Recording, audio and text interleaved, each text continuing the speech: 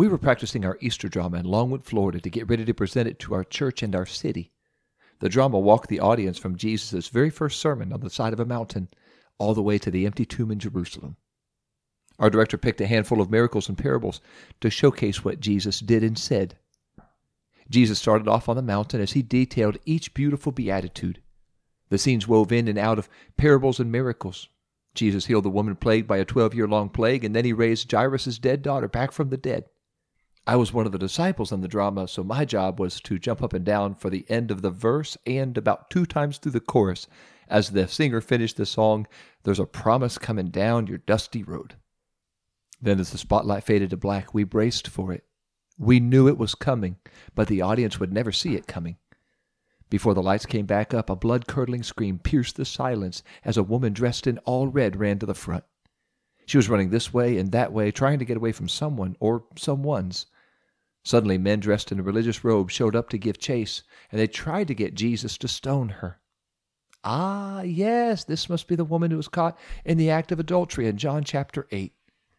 Then we saw on dramatic display how Jesus saved her life, then forgave her sin, and gave her a far better future than she ever would have without him. Jesus was the perfect balance of justice and mercy.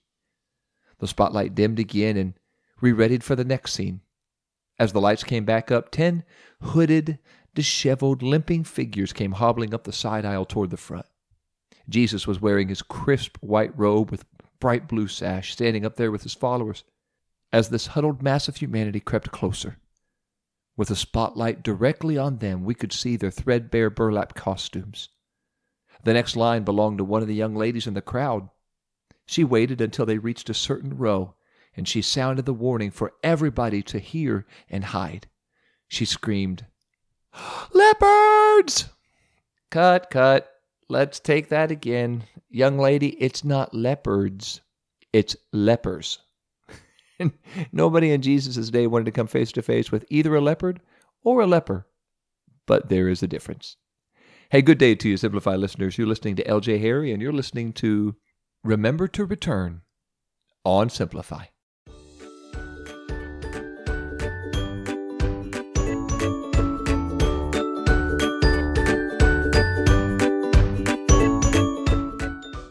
Everybody saw the lepers coming from a furlong away. When lepers left their colony and came to town, they were their own siren. They came in ringing a bell and yelling, "Unclean, unclean!" Gave everybody a chance to run away from them. Children ducked behind their parents. Merchants slammed their doors shut. One rabbi even admitted he threw stones at lepers to keep them far, far away. They believed leprosy was contagious, more contagious than a yawn in a Monday morning math class. So a leper's greatest wish was to be healed so they could be human again. Men were forgotten, hated, banned, exiled, simply because of one diagnosis: leprosy. Nobody, and I mean nobody, would reach out and touch a leper. Not his wife, not his children, not his parents. Nobody would reach out and touch a leper. But one day, a group of lepers heard Jesus was walking through their filthy city in filthy Samaria. It's got to be a typo on the flyer. Jesus is Jewish. Jesus is holy. Jesus wouldn't dare traffic through our filthy city. But he did. Suddenly they all saw him, and they came as close as they thought he would allow. And all 10 lepers lifted up what voice they had left, and they cried out, "Jesus, Master, have mercy on us." They've not yet met Jesus. Maybe they heard a few of the stories, and they wondered if they were really true.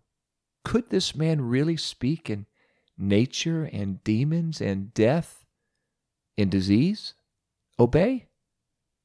They had nothing to lose, so they asked Jesus for healing help. And Jesus didn't tell them they were healed. He simply told them to go show yourselves to the priests. That was it. But they weren't healed yet. If they went to show themselves to the priests, one of those priests might be that rock-throwing rabbi.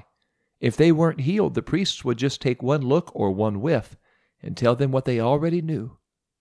"You're lepers. You don't belong here. Get out of here." But they listened to Jesus. They didn't debate. They just turned around and started hobbling toward the priests.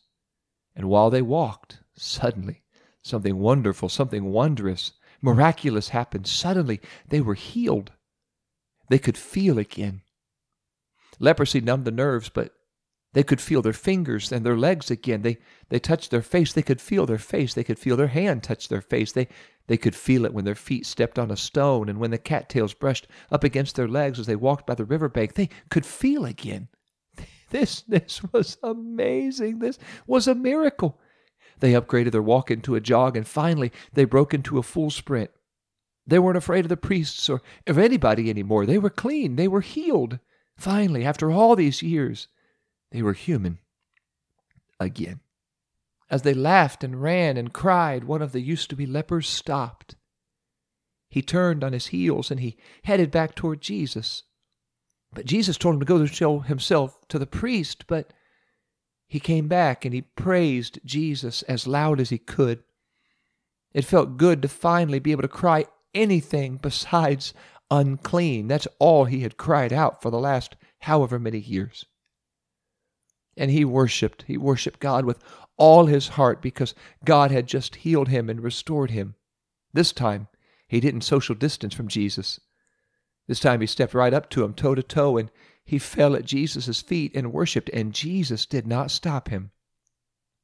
And Luke records a footnote for all of us who would come along 2,000 years later and not be able to read the name tag.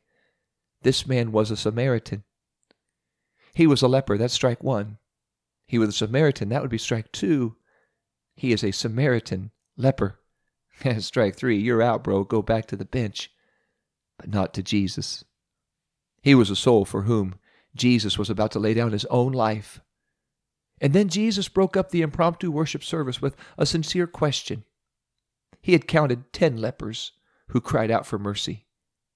Jesus healed 10 hooded, disheveled, limbs-missing lepers who simply asked him for his compassion. But only one of the 10 came back as a thank you card. Jesus wanted to know, where are the 9? Well, Jesus knew where they were. They were as giddy as a bride with a registry scanner. They were running to show themselves to the priest so they could get a clean bill of health and they could finally go home again. They could be farmers and fathers again. But they forgot something so very simple. They simply forgot to say thank you. It's one thing to be healed. It's another thing to thank the one who heals us. When God works wonders and miracles for us, it's not because he owes us anything. It is because he's gracious.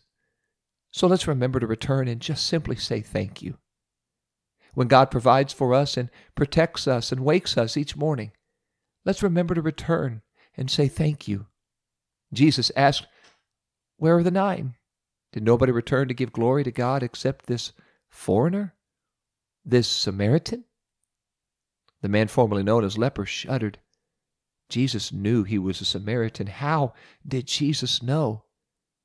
Now that he knew he was a Samaritan, would Jesus ask for a refund on this miracle?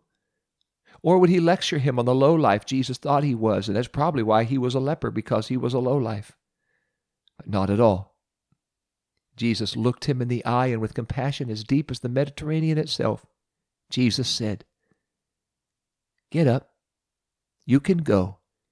Your faith has made you whole. Now the 9 were healed. The 1 was whole. Could it be that Jesus stopped the leprosy for the 9, but he reversed it for the 1? And while the 9 would never lose another limb to leprosy, Jesus restored every missing finger and toe and ear for the 1 simply because he returned to give glory to God. This is Thanksgiving week for all of us here in these United States. Before you dive elbow deep into homemade mashed potatoes, please remember to return and glorify God for all the blessings he has given. Remember to return and thank God for every blessing, every meal, every square foot of your house or apartment, every car you're allowed to drive or ride in, every convenience, every clean bill of health you've ever been given, even every valley you've ever walked through, knowing he was walking through it right there with you. Remember to return and give thanks to God for every who and every what God has ever given us. 9 lepers could testify they were healed, but 1 thankful leper could testify he was whole, because there is a blessing and remembering to return. Would you join me in praying right now? And our prayer today will simply be a prayer of thanksgiving and glory to God for all the blessings, the wonderful goodness and kindness He has shown to us. Lord Jesus, we are so thankful for every blessing You've ever given, every prayer You've ever answered, every time You've ever shown Yourself to be faithful. God, we are so thankful. Thank You for all the times You provided for us and protected us. Thank You for all the times You've watched over us when we were sleeping and You kept Your hand on us. Thank You, God, for all the times You protected us from danger we did not even know was there. We are so thankful for the provision You've given us, for the healing You've given us, for all the kindness You have shown to us, the grace to save us. God, we're so very thankful. We love You and we return today. We remember to return and glorify You for who You are and all You have done. In the precious and gracious name of Jesus we pray. Amen. Thank you, Simplify listeners. Please subscribe, please share. Let everybody know about Simplify so they can be a part of what God is doing through this podcast. Several of you have already subscribed and shared, which is why we're just about to cross over another fantastic milestone. We're almost to 125,000 downloads. Thank you, thank you, thank you for making this part of your walk with God. Head over to PentecostalPublishing.com if you're looking for some great gift ideas. I've got some maybe good gift ideas for somebody you love. I've got 2 books I've written. One is called Simplify, the devotional that launched this podcast. And then the other one is 10 Words, a practical look at the 10 Commandments. You can pick both of those up at PentecostalPublishing.com, and you can also pick them up at Amazon for Kindle, and you can pick them up at Paragraphs Bookstore, a very charming bookstore right here in Colonial Mount Vernon at the corner of South Main and East Ohio Avenue. If you would like a signed copy, please reach out to me on social media. You can find me at Facebook, LJ.Harry, or you can find me on Twitter and Instagram, LJ&Andrea, LJANDANDREA. If you live in the United States, I hope you have a wonderful and blessed Thanksgiving. Next week, I want to share with you a devotion called 4 Days. I'm looking forward to sharing that with you next week, and always look forward to walking closer with Jesus as we walk through Simplify.